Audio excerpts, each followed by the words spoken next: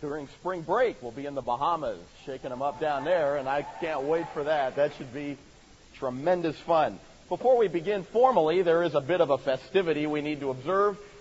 Today, two of my colleagues are celebrating a very special birthday, Brian Morley and Greg Bealey, and I think we ought to duly recognize their birthdays today, don't you? So, gentlemen, take that as my gift to you. Far cheaper than anything else I could buy, and I hope you appreciated that applause. Take your Bibles, if you would, and turn to 1 Thessalonians chapter 4. Russell has given me the privilege and opportunity of beginning Master's Morality. He has asked me to speak on the topic sexual purity. And so I will be more than happy to do that. When it comes to the topic of sexual purity, two basic things. Sexual purity, you ought to go for it. Sexual immorality, please don't. That's all I have to say. Let's bow in prayer. All right? Well, I do have a couple more things to add to that. Sexual purity, I realize, is a topic that you have heard discussed many times in many different ways. I want to do something a little bit differently this morning. We'll see how it works. 1 Thessalonians chapter 4 is where we will be. In honor of the Word of God, would you stand with me, please? 1 Thessalonians chapter 4, verse 3. Says this, "For this is the will of God, your sanctification." Then that word is defined. Sanctification, $1 million word, but it is clearly defined. That is, that you abstain from sexual immorality. That each of you know how to possess his own vessel or body in sanctification and honor. Not in lustful passion like the Gentiles who do not know God. And that no man transgress and defraud his brother in the matter, because the Lord is the avenger in all these things, just as we also told you before and solemnly warned you. One other passage, if you would turn to Hebrews chapter 13. Hebrews chapter 13. I met some people as recently as this summer who don't believe that sexual immorality is a biblical issue. So I want to firmly implant it in your mind that it is indeed a biblical issue. God has made it very clear. Hebrews chapter 13, verse 4, "Let marriage be held in honor among all." I don't need to tell you that in today's culture, marriage is not held in honor among all. "Let marriage be held in honor among all, and let the marriage bed be undefiled." Let the marriage bed be undefiled. "For fornicators," those are unmarried people who engage in a sexual relationship, "and adulterers," those are married people who have a sexual relationship with someone other than their husband or wife, "fornicators and adulterers," God says, "I will judge." Let's pray together, and then we will talk about sexual purity. Father, thank you for the privilege we have of meeting together. Our hearts have already been blessed incredibly by the music we have heard. I pray as we take a few moments now and turn our attention to the Word of God that you would speak in a powerful way to each one. A most potent, practical topic. We commit these moments to you in Jesus' name. Amen. Thank you. You may be seated. This for us is a most timely topic for one very basic, simple reason. We are living in 1990 in a totally sexual, saturated society. It is everywhere. It has become something that confronts you and me every moment of every day of our lives. I was watching the Dodger game last night. Turner Broadcasting was airing the game because Atlanta is in town. As I was watching the game with my boy, there were times I had to kind of cover his eyes or send him out of the room, because in the course of a 9-inning ball game, we were confronted with 12, count them, 12 Bud Light commercials. And I don't know the relationship between Bud Light and this, but they had a girl dressed, I guess they would call it a bathing suit. I called it strings. And the camera panned her from head to foot, back to her head, in a very slow, very deliberate panning of her body. What that had to do with Bud Light, I don't have a clue, but they certainly had a captive audience. I'll tell you that.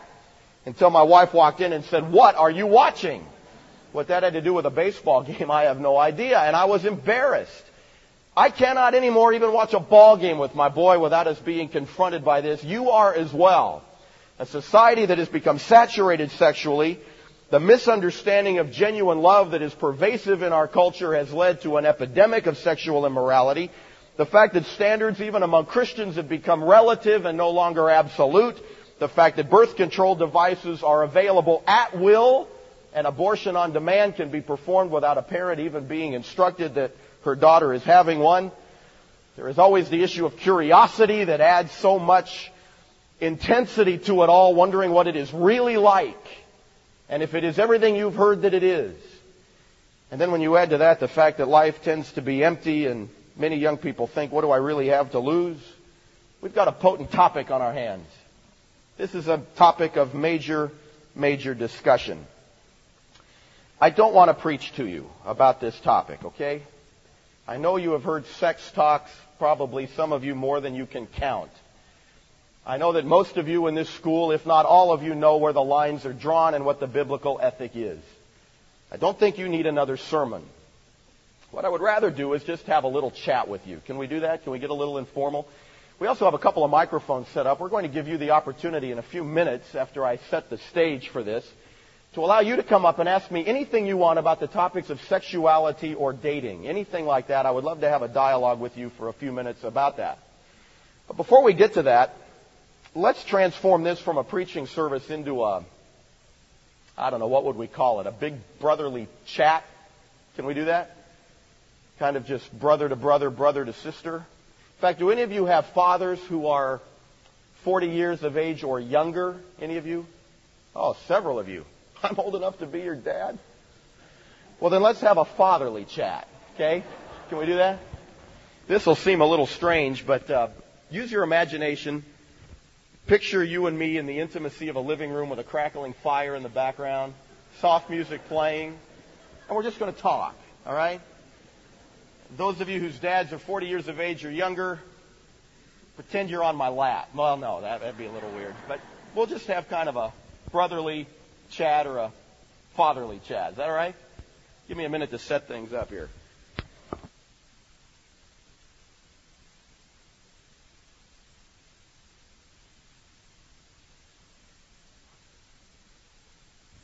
Relax. I'm hot, too. You don't mind if we get informal, do you? All right. Yeah, take the tie off. Okay. I'll loosen it. How's that? This okay? I've got a boy who's 9.5 years of age. His name is David. Many of you have met David, haven't you? He's an incredible kid. Whenever he's on the campus, he doesn't just walk through the campus, he bounces through the campus. He has not given my wife and I a moment's grief in the 9.5 years that he's been on this planet. But I have to confess to you that when he was about 3 years old, we did have a little turbulent time as we were raising him, because my boy developed at a very young age a fascination for trucks. And we used to live in Burbank on a 4-lane highway, and there were trucks going up and down the highway every day. He wanted to see them close up. He didn't want to look at the trucks from our front porch. He wanted to see them real close. And he didn't like the kind that were parked and stationary. He liked the moving kind. So when he was 3 years old, we had a real problem with David. He was always running into the street whenever he heard or saw a truck coming. And it freaked us out, because he would stand right in the middle of the lane waiting for the truck to come so that he could see it close up. And we used to tell him, David, do not run into the street. But he would always run into the street. Now, I'm not real wise, but I am a little wiser than the average 3-year-old boy. And I knew that if he continued that behavior, it wouldn't be long before he'd be looking at the trucks real up close underneath. Know what I'm saying? I didn't want to lose my kid. He means too much to me. So we devised a very creative way. This is a lesson in parenting, all right? File this in the back of your mind. We have a white garden hose. And we stretched this garden hose out across the front of the lawn.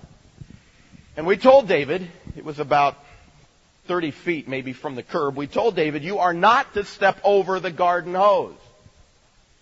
If you step over the garden hose, you will get something that we called in our home, I'm not sure what you called it in yours, but in our home we called it a swat. Where I took my hand and applied it to a certain padded part of his posterior anatomy. You know what I'm saying? A swat. David, you are not to step over the garden hose. And I asked him, if you step over that garden hose, what will happen to you, David? And he said, SWAT, Daddy. You're right. You know what that kid did? That kid is totally depraved. He is morally corrupt. He got it from his mother. He walked up to that garden hose, looked me right in the eye, big smile on his face, and promptly deposited his right foot on the other side of the garden hose. Upon which time he got something we call in our home, I'm not sure what you call it in yours, but in our home we call it a SWAT. He got one. Now, kid's 3 years old, right? I'm sure in his 3-year-old mentality, he might have been thinking something like this, but Dad, it's fun to run into the street. You've done that, it's fun. It's fun to look at trucks close up. I mean, when they are that close and all the parts are moving and the wheels are turning, it is awesome, Dad. Why would you want to rob me of something that is absolutely, incredibly, breathtakingly fun?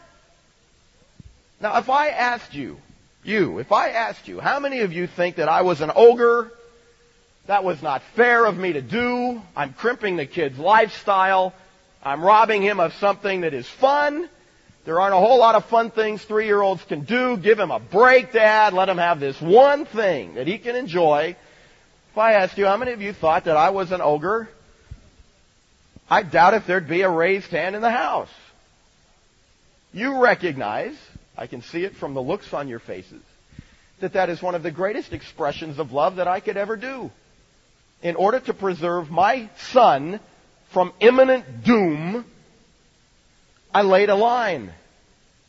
I drew a marker. It was very clear. And there was a penalty. That is loving. It would not be loving for me to allow him to have the freedom to do anything he wanted to do.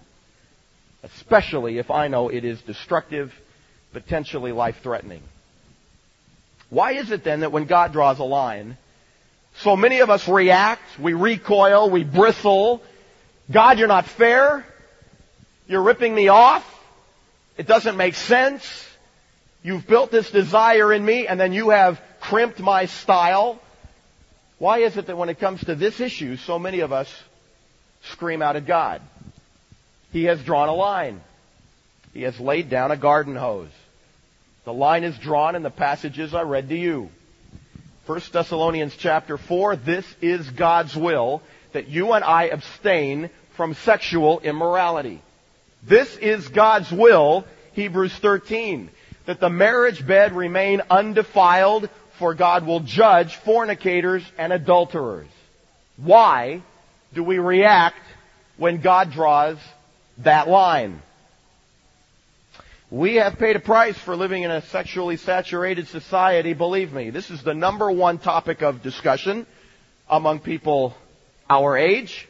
In fact, studies have shown that the average male in your age group has a sexually related thought every 7 seconds. A couple of girls just fainted. I see you. I said that to one group, and a girl sitting next to a guy punched him. How dare you? But that is true. Every 7 seconds. This is a major issue.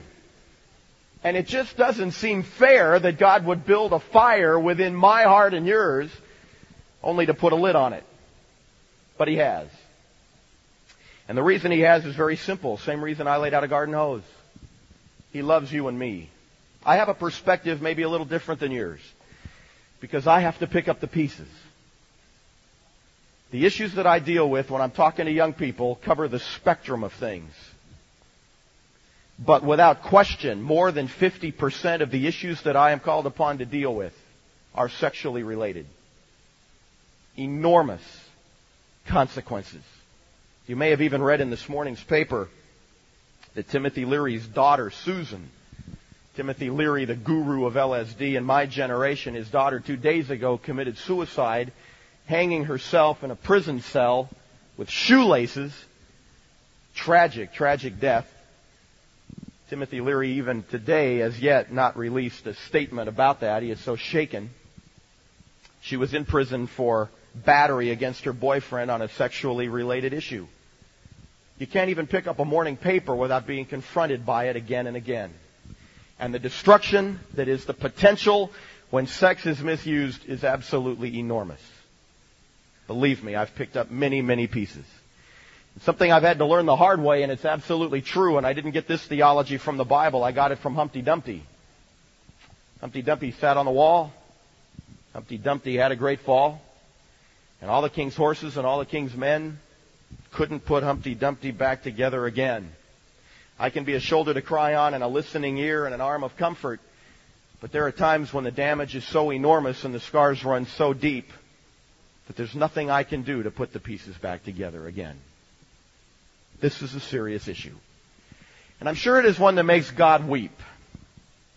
Makes him weep for this reason. My classic definition of sex. Sex is, in my definition, God's wedding present to the human race. That's what it is. A beautiful, beautiful gift. My wife and I, 3 weeks ago, celebrated our 14th wedding anniversary. 14 years ago, when we got married, we came home from our honeymoon to a house filled with presents. That's one of the fun things about getting married. For the price of a postage stamp, that minimum investment, you'll get a gift. I like that. I like that a lot. 14 years ago, crock pots were in. We got 5 of them.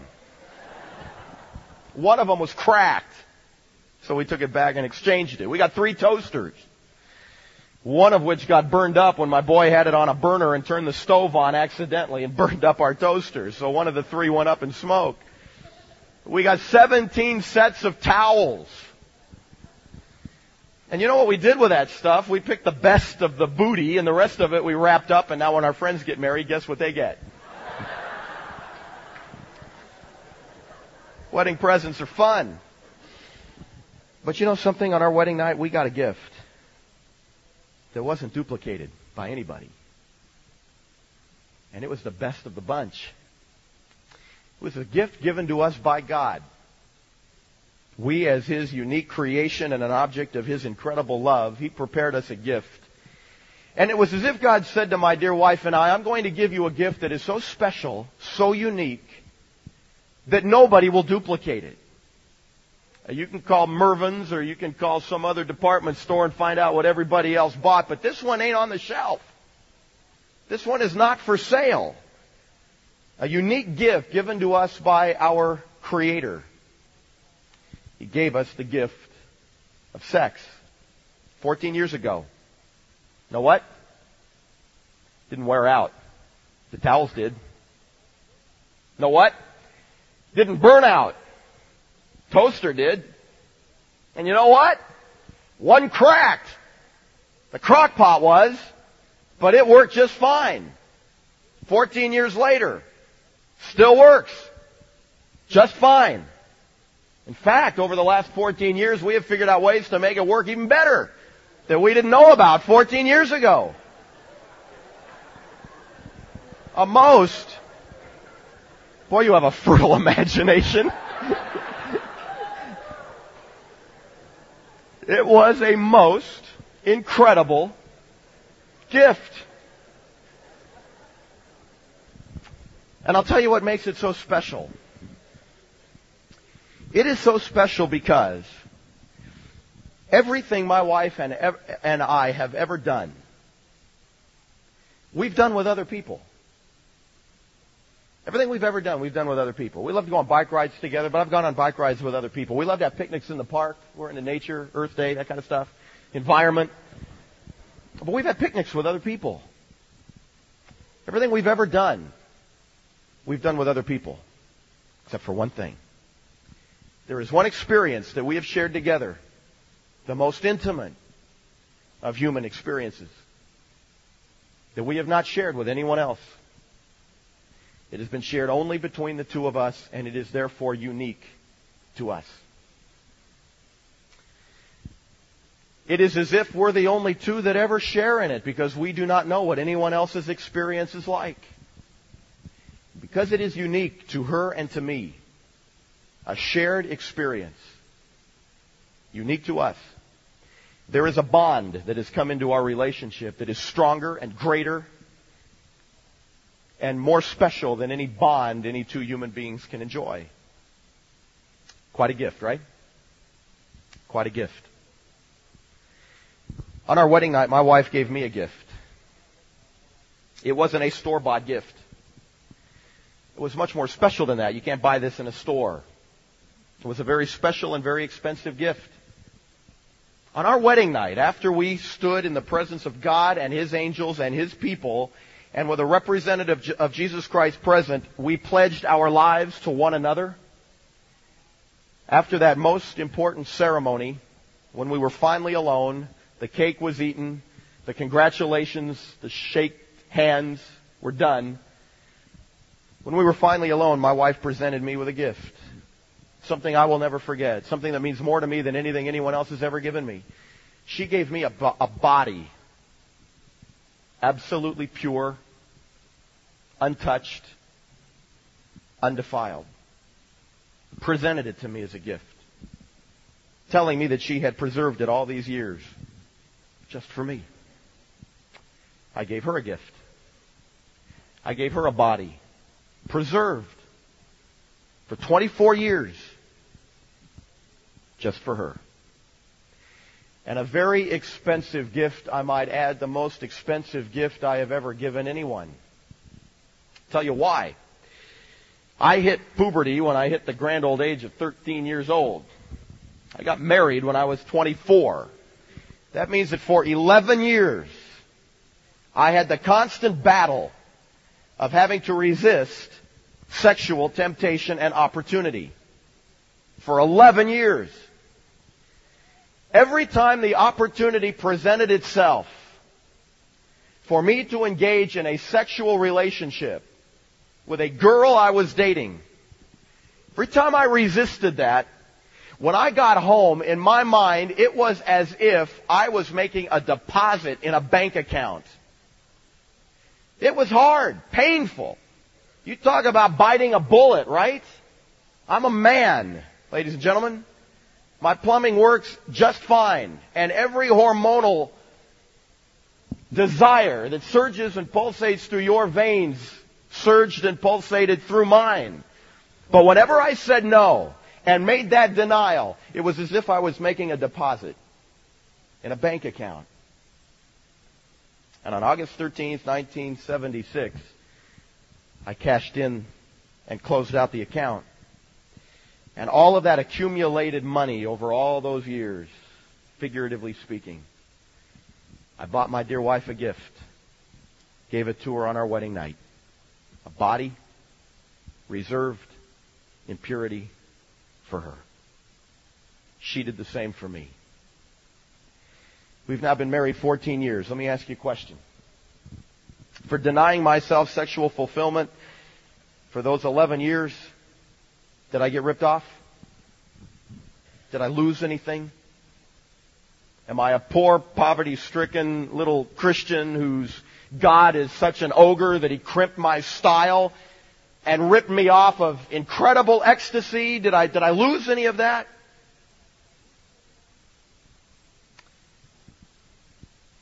I wonder how many of you have a friend, Christian friend your age, who's involved in an immoral sexual relationship. Can I see your hands? Would you look at that? Who's getting ripped off? Who? The most beautiful gift God ever created. And you have no idea how thrilled I am to be able to stand here and give Him public thanks and praise for showing His love to me to that degree. That's why sexual immorality is such a devastating thing. How many of you know of a Christian couple whose marriage ended in divorce? Can I see your hands? Boy, look at that. In a day in which the two major compromises of sexual immorality and divorce have fractured our churches. My wife and I, 14 years and going strong, largely because largely because we waited until that wedding night and allowed God to build a bond between us that has already lasted 14 years and going on for a lifetime. Who gets ripped off? Your friends or me? The answer's obvious, right?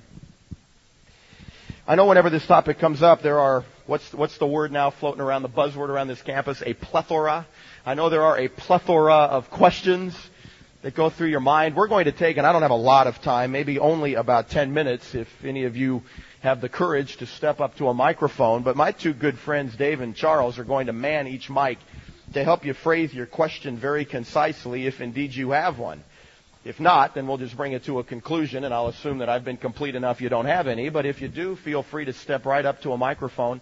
And I don't want you to be intimidated. It ought to be that at a school like this, we ought to have the freedom to dialogue together about any topic, and certainly about this one, because it impacts your life in such a dramatic way. So, we're not going to waste time. I'm not going to wait a long time. If you have a question, just leave your seat wherever you are.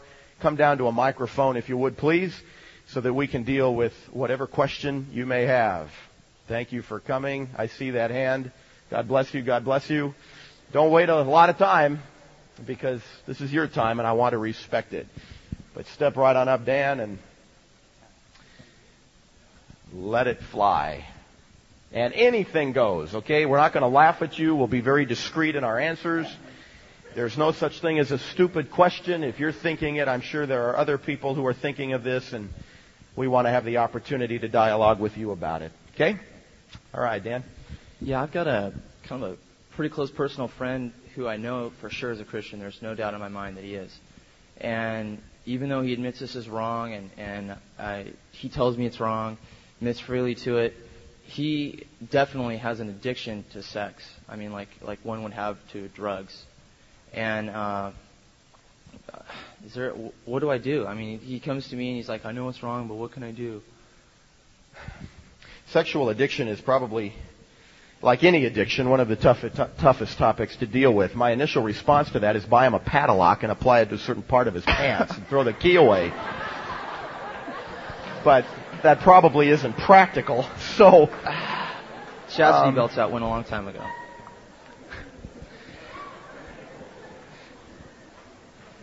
He will have to deal with sexual addiction the way anyone has to deal with any addiction. And that is to say, very, very heavy accountability.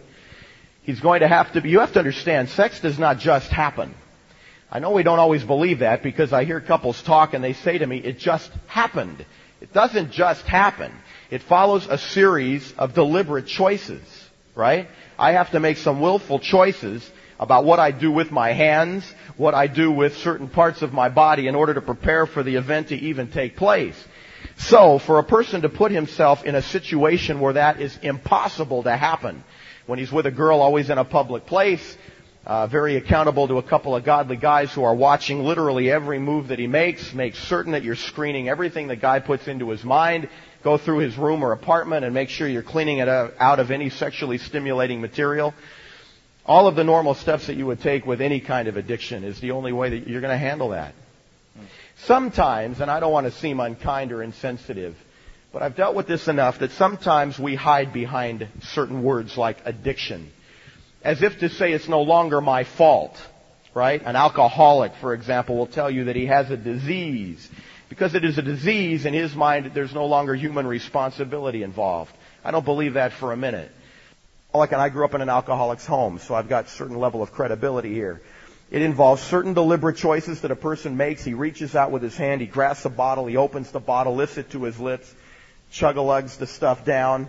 Those are deliberate series of choices, and it's most important that you remove all of that stimulus from him, put him under heavy accountability.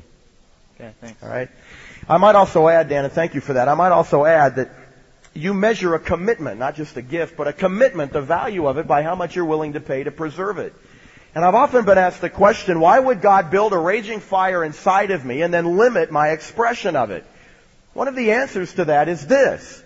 As I limit my expression of it in obedience to the Word of God, I am showing God how serious and valuable my commitment to Him is. People have said to me, well, you're lucky, you're married, you have a natural outlet, but there's no guarantee that my wife will live a long life. God forbid, and I don't want to sound crass, but you understand what I'm saying, through a series of circumstances unforeseen, she could die tonight. That may mean that within a few hours' time, I am called upon to live a celibate life once again. And by resisting sexual temptation, if that is to happen, I am showing God how much my commitment to Him is worth. Also, don't live under the delusion that once you get married, sexual temptation is a non-issue. Believe me, you and I are always more tempted by what we have experienced, right? And having lived in intimacy for 14 years with a woman, there is still the thought, the wonder, the curiosity. What would it be like to engage in this relationship with another woman? Because I've only known one. Do you honestly believe that I don't face sexual temptation on this campus? But by resisting it, I am communicating to God loud and clear. My commitment to you, God, means a lot. It is valuable. I'm still making deposits. So how do you handle a sexual addiction? The same way you would handle any addiction, right? Clean out the stimuli, heavy accountability. Right over here. Well, Dewey, we have two questions from Daryl and Kristen, but before they ask theirs, someone passed in a question that they wanted me to read. You've mentioned that both you and your wife were virgins on your honeymoon, but this questioner asks, is it right to set a standard to marry a virgin? Is that a standard that all of us should set? And the second part of that is, what if one partner is not a virgin? Should the relationship be dissolved on that basis? Excellent questions. I believe in any dating relationship, you have the responsibility to set for yourself whatever guidelines you want. It is not necessarily right or wrong to set the standard that you will only marry a virgin. That is your call, and you have the privilege and prerogative before God to make that determination for yourself. If you are dating someone who has fallen sexually, they have repented of that, they've been honest with you, they have a track record of living a clean, sexually pure life, and you feel very confident in marrying that person, and you are able to put that aside and make it a non-issue, then God bless you, that's your prerogative. If, on the other hand, you set for yourself the standard that you will only marry a virgin, then you certainly have every responsibility before God to observe that, and that would be fine for you. So there isn't a yes or a no, right or wrong answer to either of those two questions. That is your call. I have talked to some girls who have set that standard for themselves and have been given by guys they've dated incredible guilt trips. What right do you have to sit in judgment on me? That is too high of a standard. That's unrealistic. I don't agree with that. If you want to marry a virgin, then that is certainly your privilege to set that as your standard. Yes. I've listened to you speak a lot of times, and I've heard you talk about this subject probably more times than I've heard you talk about anything else. My question is, and I think I speak for all the students that have fallen before, what do you say to students who have? I've never heard you speak on students who've fallen and fallen flat on their faces. And what do you say to kids who come to you, and to the students that are out here that I know are sitting in their seats going, well, where were you 5 years ago? I'm so glad you asked that, because that's the last 5-minute conclusion to what I'm going to do today. I want to talk to you for the last 5 minutes about those of you who have fallen. What is difficult for me, and I live in this tension and I think you'll relate to it, it is very difficult for me to set a standard for young people who haven't fallen already and not want to budge or lower that standard at all, and yet at the same time bring healing to those who have without convincing those who haven't that it's no big deal if they do. You understand that tension? And so that's why many times when you have heard me speak, it is probably after I have tried to talk to so many Humpty Dumptys who have fallen off the wall, and the frustration level that I feel and the pain to which I am exposed is so great that when I talk to young people, I want to set the standard, especially junior high young people, saying don't violate this. But you are right. There are many even in this room this morning who have fallen. That will be my final conclusion. So hang on to that. Thank you. Yes? I have a question about confronting friends who aren't involved in sexual immorality, but they're walking so close to the edge that, you're just like afraid that, any day, any week, any month in their relationship that they're going to go too far and, the temptation might, they might fall to it. How do you confront those people in love and say, hey, you're walking too close to the line? Let me answer that question in two ways. One is, first of all, let's establish how far is too far, okay? Because you mentioned they're walking too far, and there's a lot of confusion as to how far too far is. I've heard people say that God does not draw a line other than sexual intercourse. I've heard people say that the Bible doesn't tell us how far we can go. And so that's up for grabs. But I don't agree with that. I believe that God sets a very clear line as to how far sexually you and I can go, you especially as unmarried people. And the answer is found in 1 Corinthians 7, verse 1. God says, "Now concerning the things about which you wrote, it is good for a man not to touch a woman." That is where God draws the line. It is good for a man not to touch a woman. The word touch is a very specific word that means to touch in a sexually stimulating manner. That's what the word means. It's used oftentimes in the Old Testament, the Greek form that appears in the New Testament, in the context of a sexually stimulating touch. So my stock answer to the question, how far is too far, is this. If you get turned on, you have gone too far. If you get turned on, you have gone too far. In the passage that I read, 1 Thessalonians 4, there was a word there, the word defraud. We are not to defraud one another. The word defraud means to stir up appetites that cannot be righteously satisfied. So, if you stir up in yourself or in your dating partner an appetite sexually that cannot be righteously satisfied, you have then defrauded that person or yourself. There is a tremendous freedom that comes into dating when the physical problems are not an issue. So if you stay far away from it and don't turn one another on, you will enjoy the freedom and the openness of an incredible friendship without all of the encumbrances of the guilt that can result if you are crossing those lines. If you get turned on, you've gone too far. Okay? Now, how do you confront a person in love who has gone too far? The best way that I know is to sit that person down eyeball to eyeball and very lovingly point out what you have observed and why you are concerned. As Galatians says, taking heed lest you also fall into the same thing, right? We realize none of us is above it. So in a very loving way, to sit down and talk openly about what we see and the danger that we are concerned about. I think Bob back here, he's on the bleacher, so see if he can answer his question. Okay, this will be the last one, Bob, and then I got to bring it to a close. Nice and loud, please.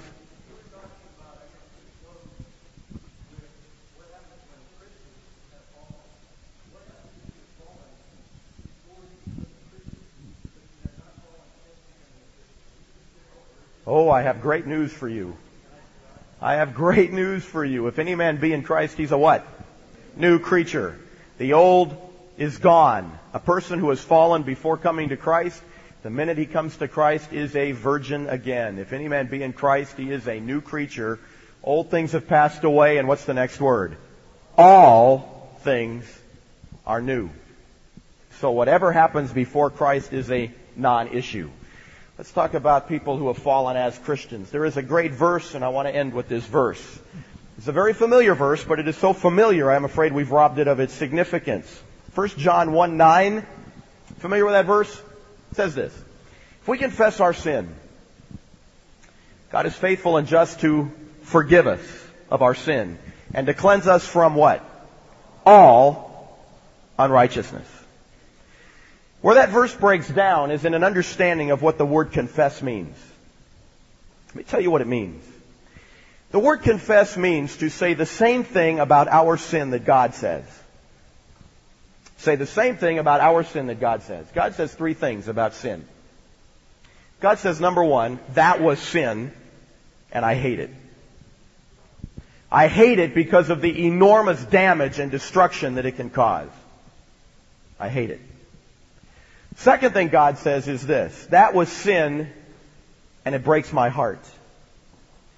It breaks my heart because of the pain that I have to watch. God never intended for us to have painful lives as consequences of our bad choices. That's why He draws lines. So I hate what you did, and it breaks my heart. Not because I'm an ogre wanting to wreck your life, but because I don't want you to get hit by a Mack truck. Third thing God says is this. Don't do it again. Don't do it again. Confession is to face our sin that honestly. God, what I did was sin, and I hate it. I hate it the way you hate it. Because of the enormous damage that it can do not only to my life, to the life of the one I have violated, but the enormous damage it can do to you and to the reputation of God. And God, that was sin, and it breaks my heart. breaks my heart because it breaks your heart. It breaks my heart because it added to the agony Christ experienced on the cross. It breaks my heart. And God, I know that was sin, and I promise you I will not do it again. I will keep my body pure, reserved for the one I marry. And I will only experience sex on that most incredible wedding night when we enjoy the gift that you have prepared for us. If you face what you've done with that kind of honesty, transparency, you know what God says? I will cleanse you from what? All unrighteousness. You know what that means? God gives you a second chance. Isn't that great? Isn't that great? But it requires that level of commitment. It requires, to use what I think is a very good word, it requires a vow. A sacred, solemn promise between you and God that you will keep your body pure, reserved for the one you marry, and sexual expression will only take place on that most important, significant wedding night. Would you bow your heads with me in prayer, please? Every head bowed, every eye closed.